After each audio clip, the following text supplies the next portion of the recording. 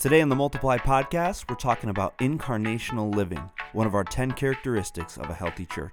Check it out.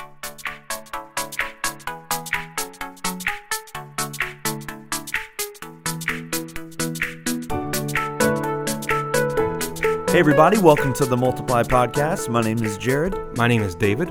So glad you guys are back with us. Dave, how you doing? Doing well. You're wearing a t-shirt, which means something. Yes. The weather is a-rising. Nice. It's nice out. Temperature's Actually, going up. yesterday was the first day it got a little humid for me. Like, there's a very fine line for me.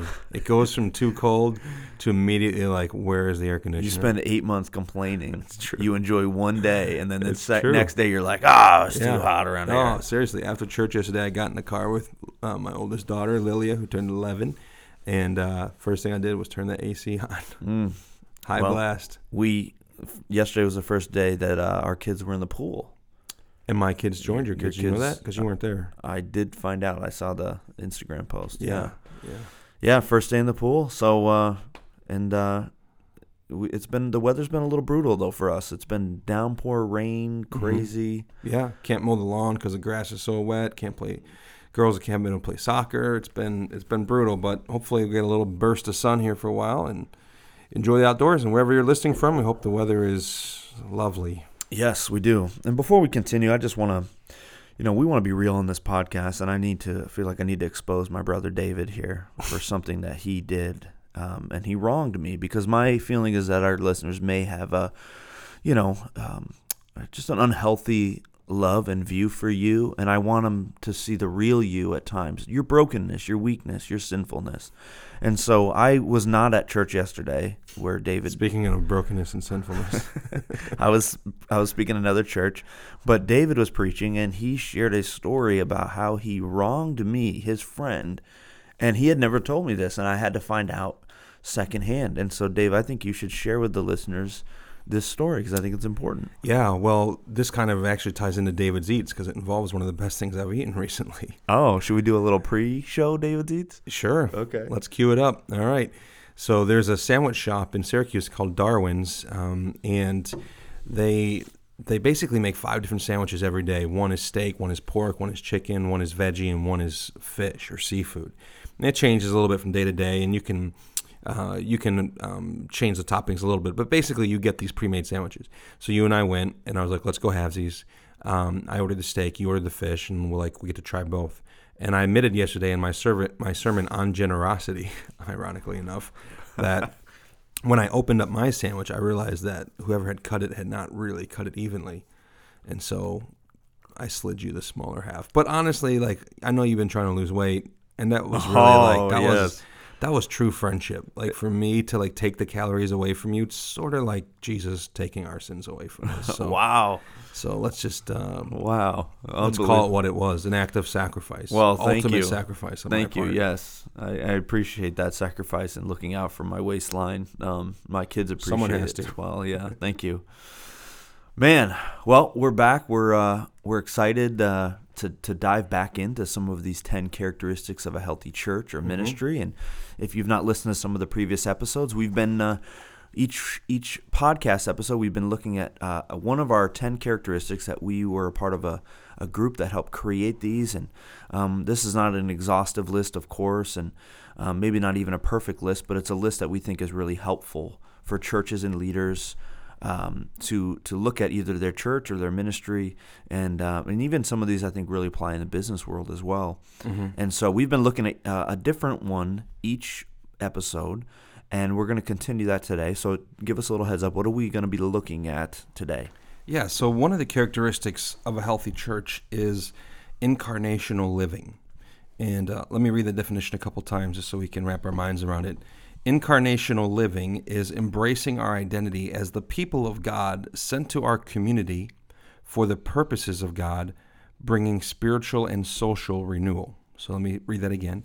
Incarnational living is embracing our identity as the people of God sent to our community for the purposes of God, bringing spiritual and social renewal. So let's just start with the word incarnational. It's not a word that we use a lot, and actually it's a word that tends to get only referenced in a specific time of the year. But when you hear the word incarnational, what do you think of? So for me, when I think of it, I think of the idea of, am I bringing Jesus to the places that I go because of who I am and how he lives in me and through me, versus do I bring people to where Jesus is, i.e. the church or the service or whatever. And so it's the idea of me being the representation and living out my mission, my identity, who he is. I'm going to allow that to live through me where I go, versus the concept being Jesus or God exists in a building called this church, and I'll bring people to it so they can encounter him. Yeah. So the sort of the etymology or the source of even this term is the idea of the incarnation of Christ, of course, right? Yeah. And I think incarnation comes from a Greek word that means something like in the flesh. The idea that Jesus came to us, that he didn't say, here's how you can make your way to me, but I'm going to make my way to you. And he wrapped himself in flesh. He wrapped himself in the human experience. And he came, as John chapter 1, verse 14 says, the word became flesh. That's the incarnation. And he dwelled among us. Or as Eugene Peterson says in the message, he moved into the neighborhood. And so I love that, because that imagery helps us to think through, all right, so who is Christ? How does that inform what our mission is? And then once we have a sense of what our mission is as the people of Jesus, the people of God, then it informs what does it look like to be a church, to actually live it out. So maybe a more complicated theological termy way of saying this is our Christology informs our missiology, which then informs our ecclesiology. And sometimes we don't break that down real quick. So our Christology, who is Jesus, informs our missiology, why are we here, which informs our ecclesiology, what does it mean to be the people of God? And so if we understand that Jesus' model of ministry was one of incarnational living, then when everything you just said about how you think of incarnational, the word incarnational, is not simply sort of a philosophy of ministry that you came up with by reading books or even just studying best practices. It's informed first and foremost by the person and work of Jesus, right? Yeah, the gospel, as it transforms our heart and our identity and who we are, also transforms our mission and the directedness of our life, what our life is all about. All right, so it's one thing to talk about these in concept and theory and philosophy. It's another thing to say, how does this actually look in a church? And you're our senior pastor of the fastest growing church called Trinity in Liverpool, New York. Well, or Clay. There you go. Clay, New York. Sorry. It is your church after all. You should know where it's located. I live in Liverpool, so sorry I said that. But yeah, some have said the fastest growing church named Trinity, and don't fact check because that could be wrong. But it's probably true now, because there used to be right around the corner from us a Trinity Methodist. Okay. But they've changed their name, so I think it's we pretty got it. safe fact. We got it. Yeah. Okay, so you as a senior pastor, I know this is really important to you. How does this move beyond philosophy and into practice? What does this actually look like in a local church? Well, it doesn't get there without a lot of teaching and culture shaping, right? And so I think the default mode of a local church culture, especially maybe a church that has existed for years, is we're a gathering people, right? And that's in line with Scripture. The church gathers. But, and I did a sermon series a few years back on the church, and the first message in the series was, be the church that gathers. But then the second message was, be the church that scatters.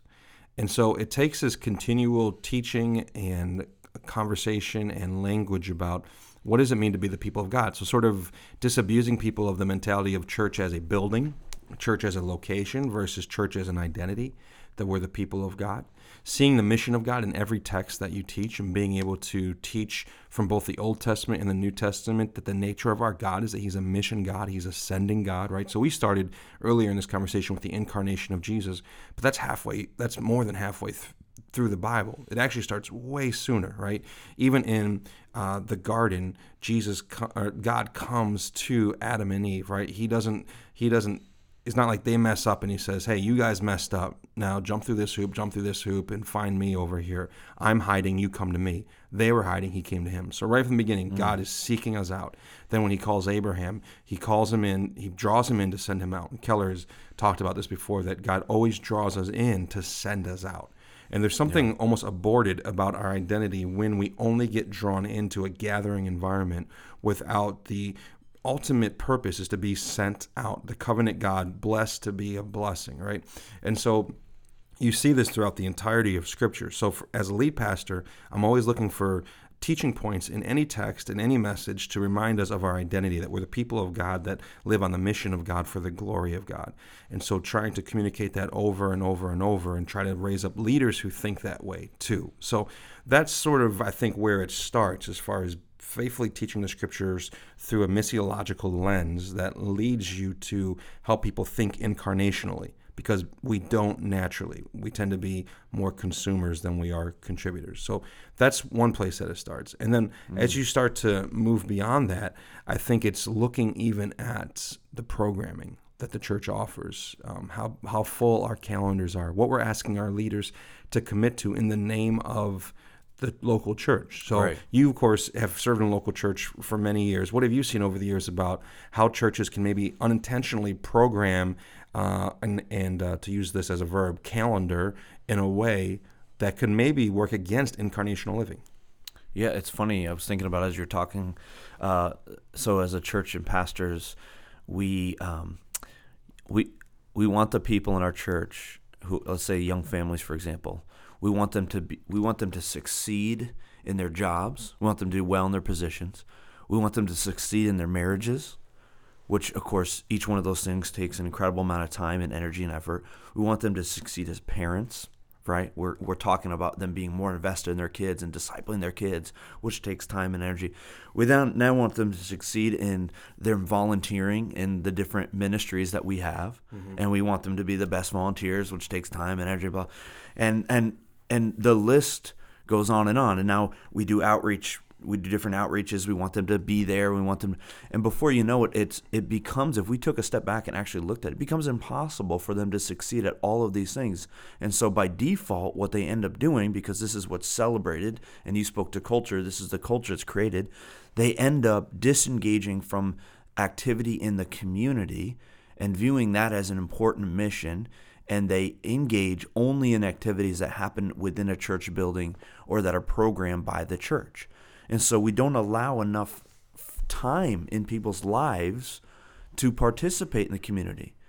So what would it look like, instead of someone being a children's worker in our children's church, for us to encourage them to sign up and be a soccer coach in the local league with the mentality not just to teach soccer well, but also to love on kids who may not have a great home, and to be an example of who Christ is to these kids in our community, and to support the parents who are in the community to build relationships. Yeah. The problem is we don't celebrate that, and we also don't create time for it. Yeah. What you said there at the end is so important. We don't celebrate it. We celebrate, and I'm thinking even now about what we do at Trinity. So every week in our announcement video, we celebrate one family, couple, or individual who serves. And that's just a big part of who we are. We want to say thank you. Yeah. We want to honor people. But now as I'm thinking about it, I'm thinking the things that we mention when we celebrate them is what they do inside the walls of the church.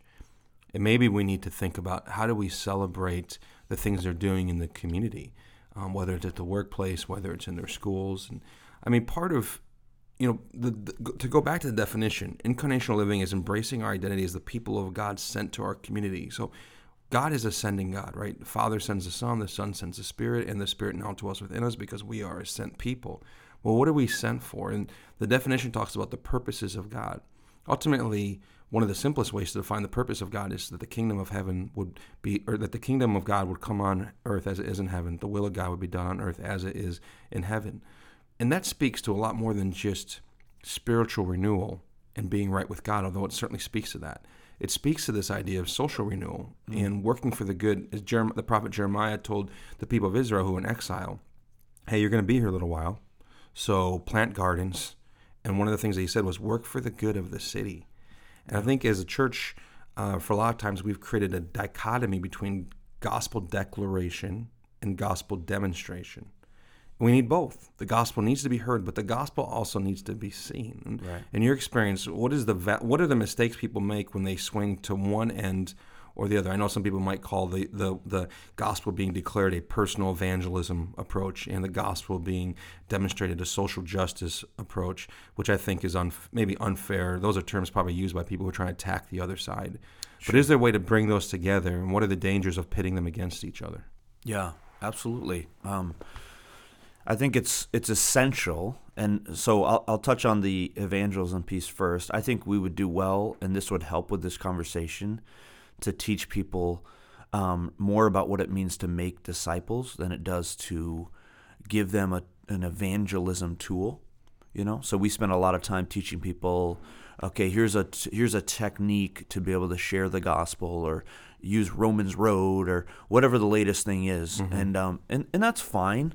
But I think in our culture, in our society today, if we could teach people how to become better friends and make disciples, we would be much better served. And that actually happens a lot easier when you're serving people. Yeah. And when people who are far from God see that you actually care about the community that you live in with them, you care about them, making disciples is a lot easier. And so with that, I think the social gospel piece, when we have just that, right, when it's just about meeting needs, but there's no introduction of who Christ is, and there's no moving towards that, to me, it's giving people something that is helpful, but it's not the ultimate. Mm-hmm. It's like it's a little helpful, but it's not the ultimate, the best helpful, the thing that will actually, and the way I think about it, if you think about identity and mission, is everyone in the world who doesn't know Jesus is desperately in search of identity, value, and worth. Helping introduce them to who Jesus is for the first time in their life gives them that sense of ultimate value and worth that frees them. That's the greatest gift that we can give. So although food and water and clothing and just making our community a better place is important, it's essential, if it doesn't have that piece, then you kind of get to the end of the day and you go, did we really help them? So I think they've got to be merged. Yeah.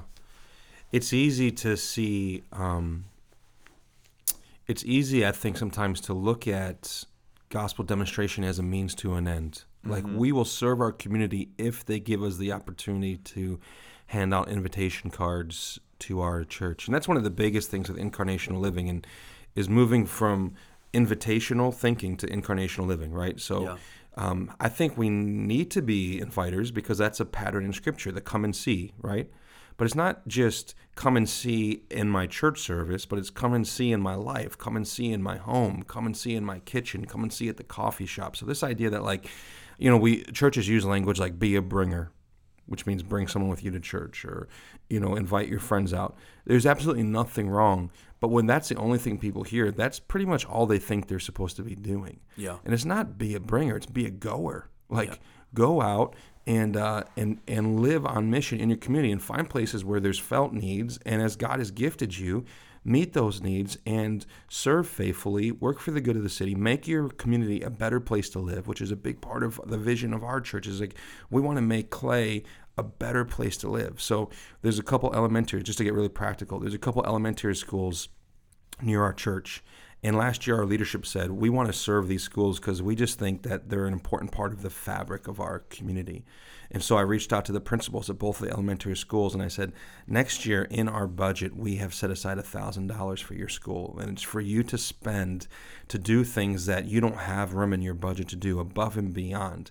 And we're not going to police what you do with it. You simply just send me an Amazon link to what you want. We'll track internally how much money we're spending to serve you, and you can spend up to $1,000 during the next calendar year. And that's just and when they would say, why would you do this? We would simply say, we love our community and we want it to be the best place to live. Yeah. We want to be a better place to live, and we think this is one way. So one of the schools has already reached out. We've purchased them everything they need to start a chess club. Most schools are underfunded, right? And they want to do things like that, but they don't have, it's not a lot of money. It was a few $100 for them to start their chess club, to get all their supplies and all the books and all the training material. But now they have like a full-blown chess club that they will last there hopefully for years to come. And we got to be a part of that and helping the community become a better place to live. And we want to be the type of church that if we had to shut down tomorrow, the community would notice and worry and wonder, what are we going to do now? Yeah.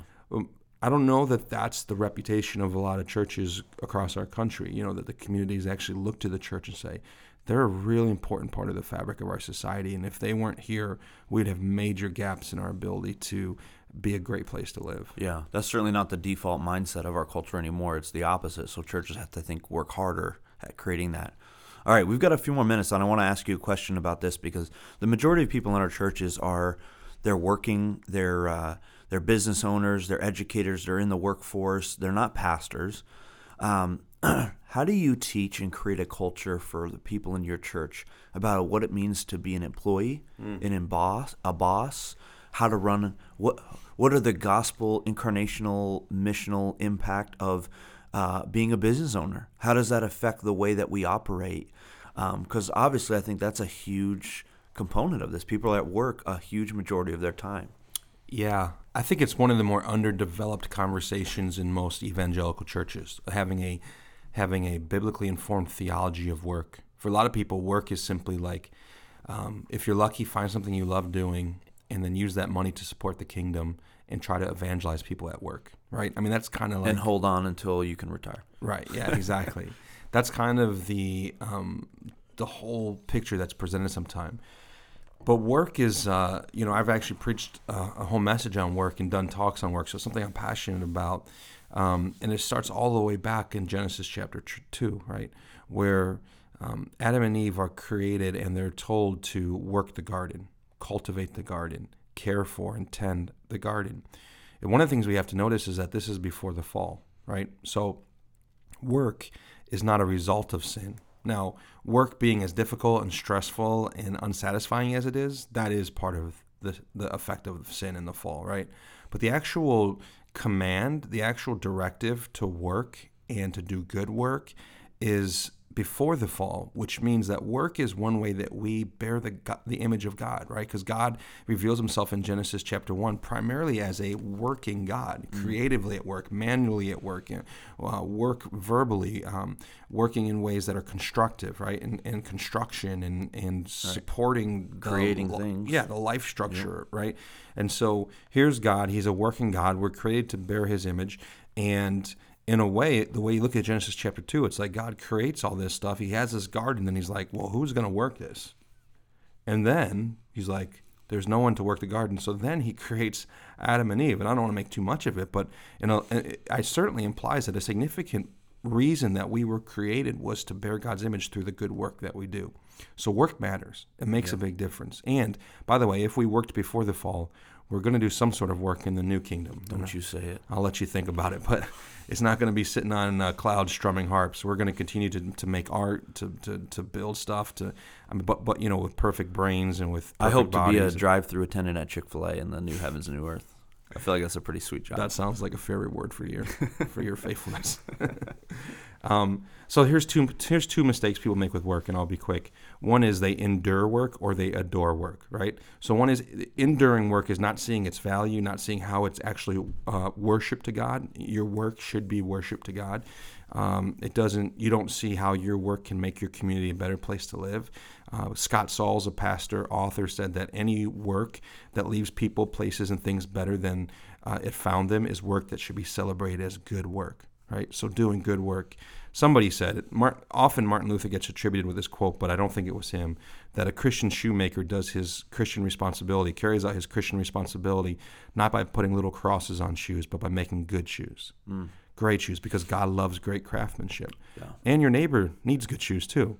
So when you're doing quality work with excellence and skill, it honors God because it bears his image well, and it helps others. So that mentality of how much work means to God helps us not endure work. On the other hand, we can't adore work because we can't use our work to give us identity. And again, to go back to your kind of two paired up words, identity and mission. If our identity is nothing more than our ability to work and produce, then our mission becomes nothing more than succeeding and climbing the ladder and having a successful career. And so there's those two opposite but equal errors: enduring work, undervaluing it; adoring work, overvaluing it. The way out of enduring work is to see how much God values our work, but the way out of adoring work is to see how much God values you. Yeah. Again, we go back to Genesis, and like after the fall, the first thing Adam and Eve do is they take the very materials that they were created to work and care for, and they try to use that to cover their sin and their shame. They try to make an outfit, right, out of leaves. That's the same thing we do now with work. We try to cover ourselves, cover our inadequacies with the work that we do. But ultimately, God in Genesis 3 provides for them covering through the shedding of blood, which foreshadows what Christ came to do for us. That's how much God values you. So it frees you from adoring work because now you have someone better to adore. So, obviously I think about this a lot. I'm passionate about it, but this is part of incarnational living on mission in your workplace, not just showing up and clocking in and clocking out. Right. And I think we as pastors need to teach the people in our church to think about their jobs in that way. That if you're an employee, what does it mean for you to live incarnationally when you show up to work? And like you said, when you clock in, how does that change the way you operate? How does that change the way you talk to your other employees? How does it change the way your work ethic is? You shouldn't be lazy, right? We should be the hardest workers. We should be the most encouraging. We should be the ones who when we say we're going to do something, we do it. I mean, It should change the way that we work. But also, if you're a boss, how does that change the way you treat your employees?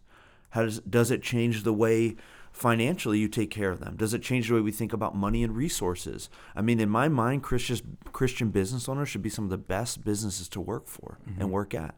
Now, how that looks like is up for them to decide, but I think we should be thinking about that as a Christian business owner, my business is not just here to make me rich or to make money. It's here to enrich the lives of people and to make my community a better place. And I think that'd be a game changer if people really started thinking that way. And I think that's a lot of like having a kingdom mindset, right? When we reduce the gospel to simply who goes to heaven and who goes to hell, and we forget that it's also Jesus came preaching the gospel of the kingdom. When we realize it's about a kingdom that God wants to establish, yes, heaven and hell, yes, but also God's establishing a kingdom, then it helps us realize there's a whole new set of values. Yeah. What are the values of God's kingdom?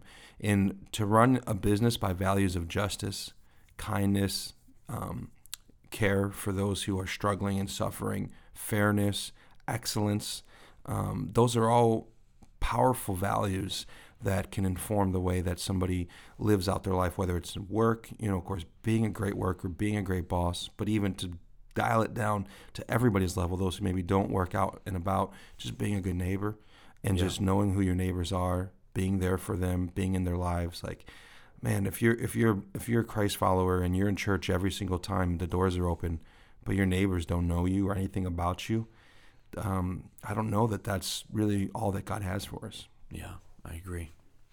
Well, everybody, we did the David's Eats at the beginning, so if that's all you care about. Steak sandwich with fried green tomatoes on it, just to be more detailed this time around. Yes. And then it was on a stretch bread from a famous bakery in Syracuse called Pastabilities, but their bakery's called Pastas.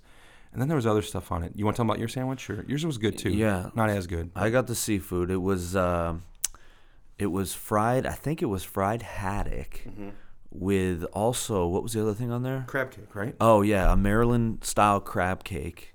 And then a whole bunch of other, like... And a really good... What was your bread? It was different, but it was so good. A sesame seed. Sesame seed, yeah. So it was pretty legit. We enjoyed ourselves. I wish I could have had more. Now I found out why. Because David gave me the shorter half. But you're looking fit, though. No, that's not true. But anyway, it was a great meal. Guys, we hope you enjoyed. This is a Multiply podcast. Go ahead and give us a like, a review, 5 stars on iTunes. Share it. It'll help us get the word out. Thank you guys so much. We'll see you next time.